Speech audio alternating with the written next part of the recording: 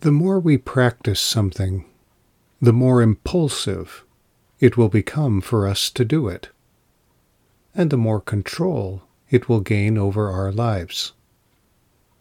That goes for bad habits as well as good. Consider, quote, "Do not be deceived, God cannot be mocked. A man reaps what he sows. Whoever sows to please their flesh, from the flesh will reap destruction. But whoever sows to please the Spirit, from the Spirit will reap eternal life." Unquote. We reap what we sow. That is to say, we will reap the consequences of whatever we practice doing. So what we sow, bad or good, will eventually dominate our whole outlook on life. Sadly, we usually associate the concept of sowing and reaping with doing bad things and reaping the destructive consequences. But consider the joy of being given that much control over our future.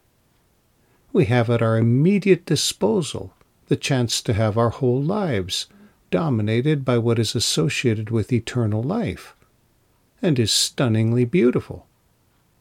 All it takes is relying on the Holy Spirit's power to turn our thoughts away from what we already know is sordid and ugly or a waste of time, and deliberately thinking about what we already know is beautiful and good.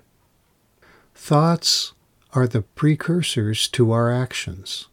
So, quote, "Whatever is true, whatever is noble, whatever is right, whatever is pure, whatever is lovely, whatever is admirable, if anything is excellent or praiseworthy, think about such things." Unquote.